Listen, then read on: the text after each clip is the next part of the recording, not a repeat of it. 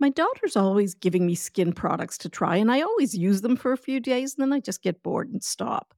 But since I started using OneSkin, and that's today's sponsor, I've been using it twice a day without fail, and I'm not kidding. I've been using it around my eyes and on my face, and within a week, I'm already seeing differences.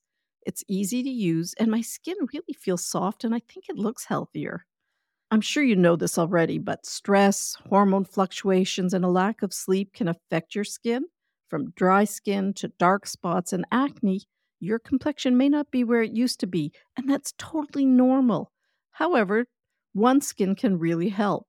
I like this company. It's an all women team of scientists, and they've developed a peptide called OS1, and it improves the health of your skin basically from inside out.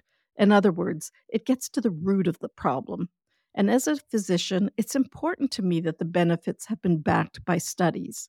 Now, for the first time, I'm recommending a skincare product to my daughter. So you can get started today with 15% off using the code TODDLERS at oneskin.co. That's 15% off oneskin.co with the code TODDLERS. Now, after you purchase, they're going to ask you where you heard about them. So please let them know that Toddlers Made Easy referred you to them, as that's one way of supporting the show.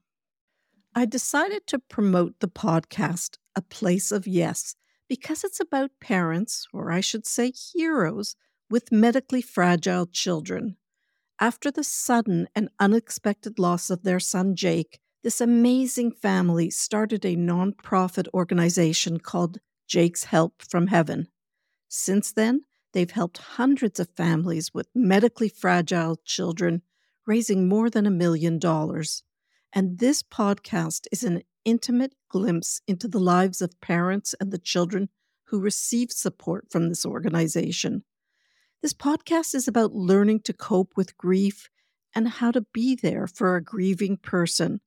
This isn't something we often talk about, but it's an enormously important topic that deserves our attention, even though it's hard. So please listen to A Place of Yes wherever you listen to podcasts.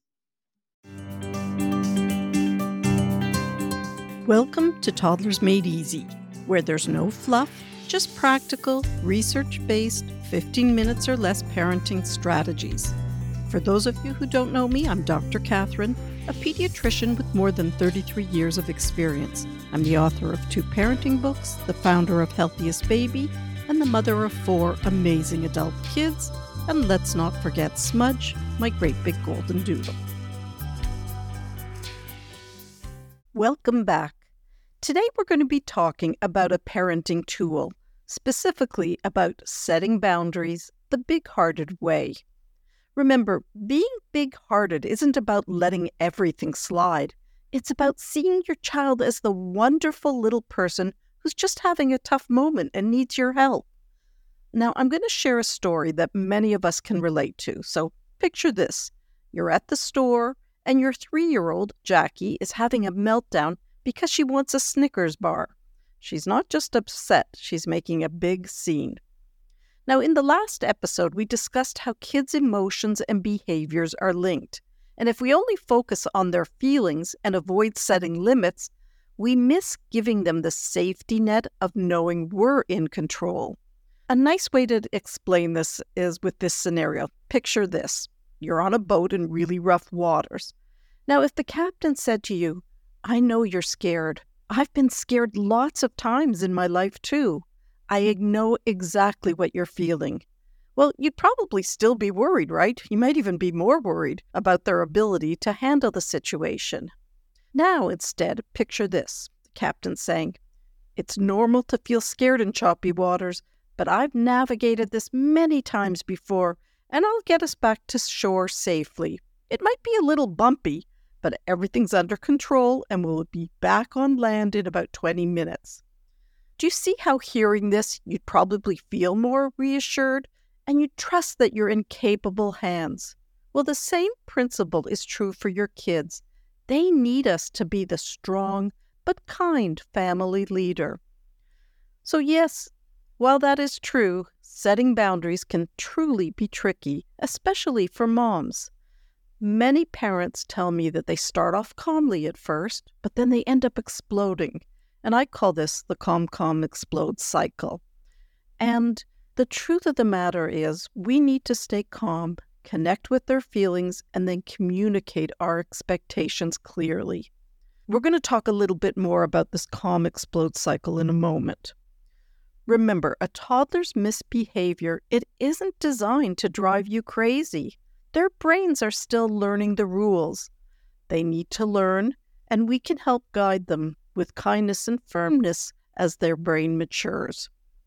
Our job is setting boundaries. Our child's job is testing those boundaries. This testing is not a cue for you to give up, but it's a sign to hold firmly, offering guidance and autonomy where safe. When your child tests your limits, he's doing exactly what he's meant to do. Now, I like to come up with systems that make it easy to stay calm when you're feeling all agitated and frustrated. So let's consider what I call the calm, connect, and communicate method. So the first step is calm. And, well, this is about how to calm ourselves. That's the best way you can help your child calm down is by sharing your calm. So in this situation, do whatever it takes to help you calm down. Perhaps it's deep breathing, or saying a mantra, or feeling your feet on the ground, or turning on some music, or counting to 10. But I would decide this beforehand and practice it so when you need it, you can use it. The next step is to connect. And that's what last episode was about how to help soothe bad feelings to make room for good ones. And you do this by understanding your child's perspective, as we discussed earlier. We talked about how to validate your child's feelings so that they feel seen and understood, and that they know they matter.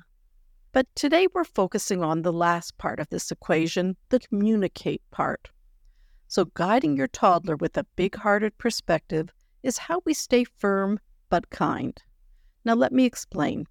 You see, when you realize your toddler is doing his best and he's not misbehaving to drive you crazy, it's just that his brain is still developing, especially in those emotional control areas. When you have this interpretation of events, it's much easier not to get worked up in the first place. And that's the goal here. It's not a matter of calming ourselves down, but in having a perspective, a generous perspective, or what I call a big-hearted perspective that allows us to see the innocence of a child's misbehavior. Plus, it helps to understand that toddlers are learning the rules through trial and error, and they don't always remember the rules. And even if they do remember the rules, they don't know it applies to every situation. So there's a lot of trial and error as children learn what exactly are the rules and what's expected of them.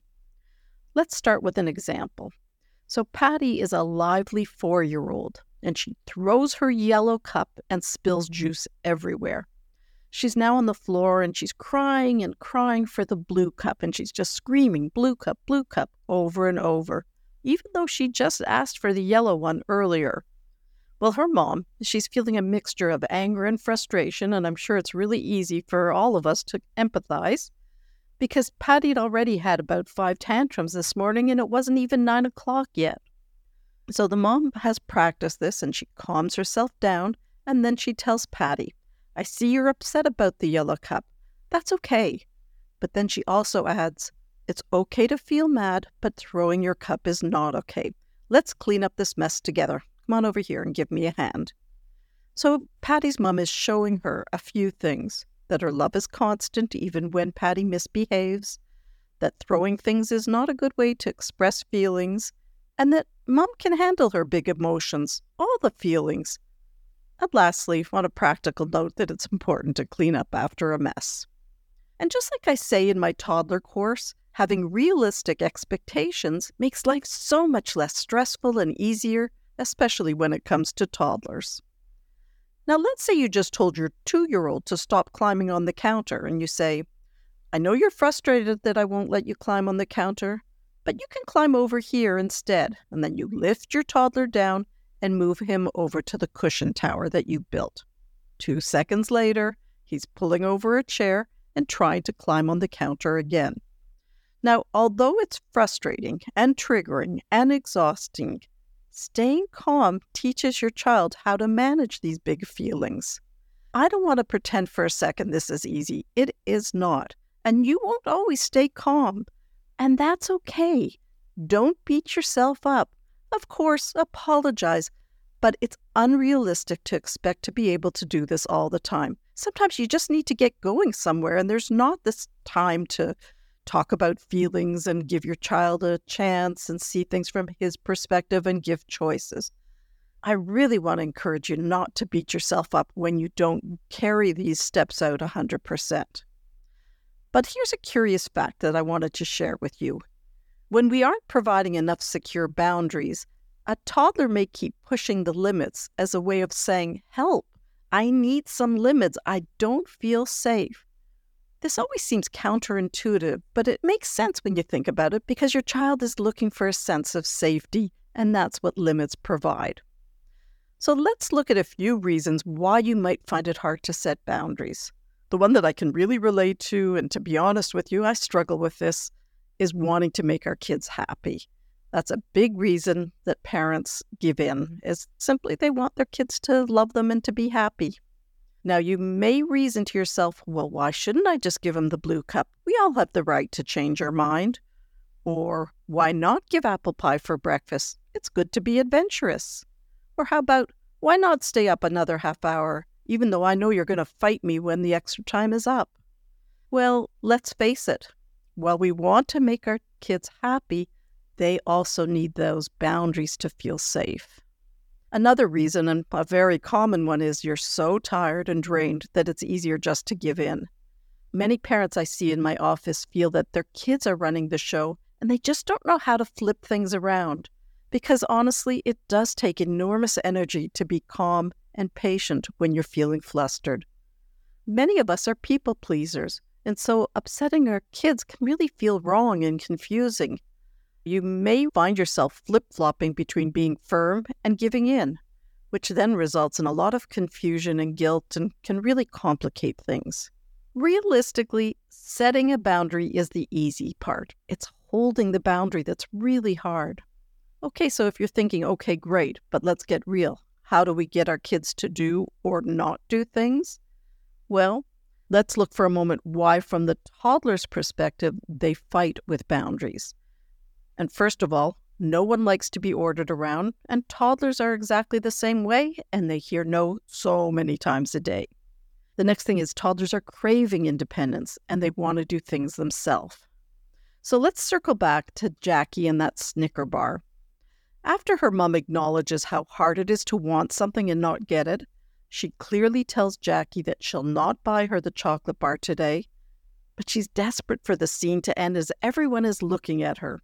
So she adds a creative touch and says, "Imagine you could eat chocolate bars for breakfast, lunch, and dinner. Which ones would you choose? Show me."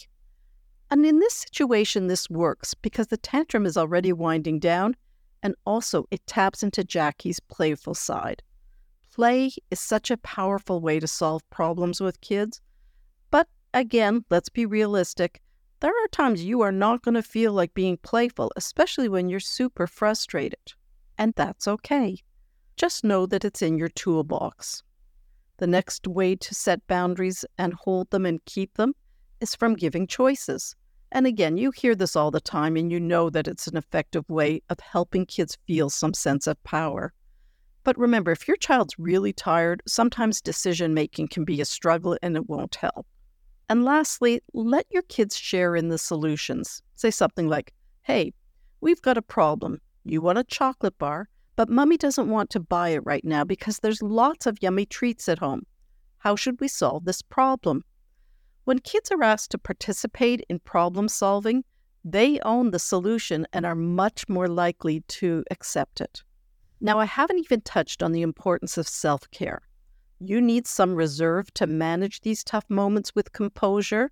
So please, don't put your needs on the back burner, as it's the most powerful way to manage things calmly. Well, that's just one of the reasons why it's important.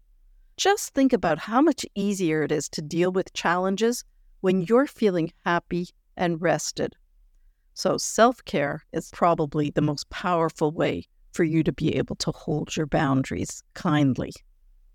Now, if you have children between 1 and 6 years and you'd like more support about how to handle all these tricky moments, if my big-hearted but firm approach resonates with you, then I've put together 2 courses to help you manage challenging moments with composure and in a way that you can feel proud of yourself.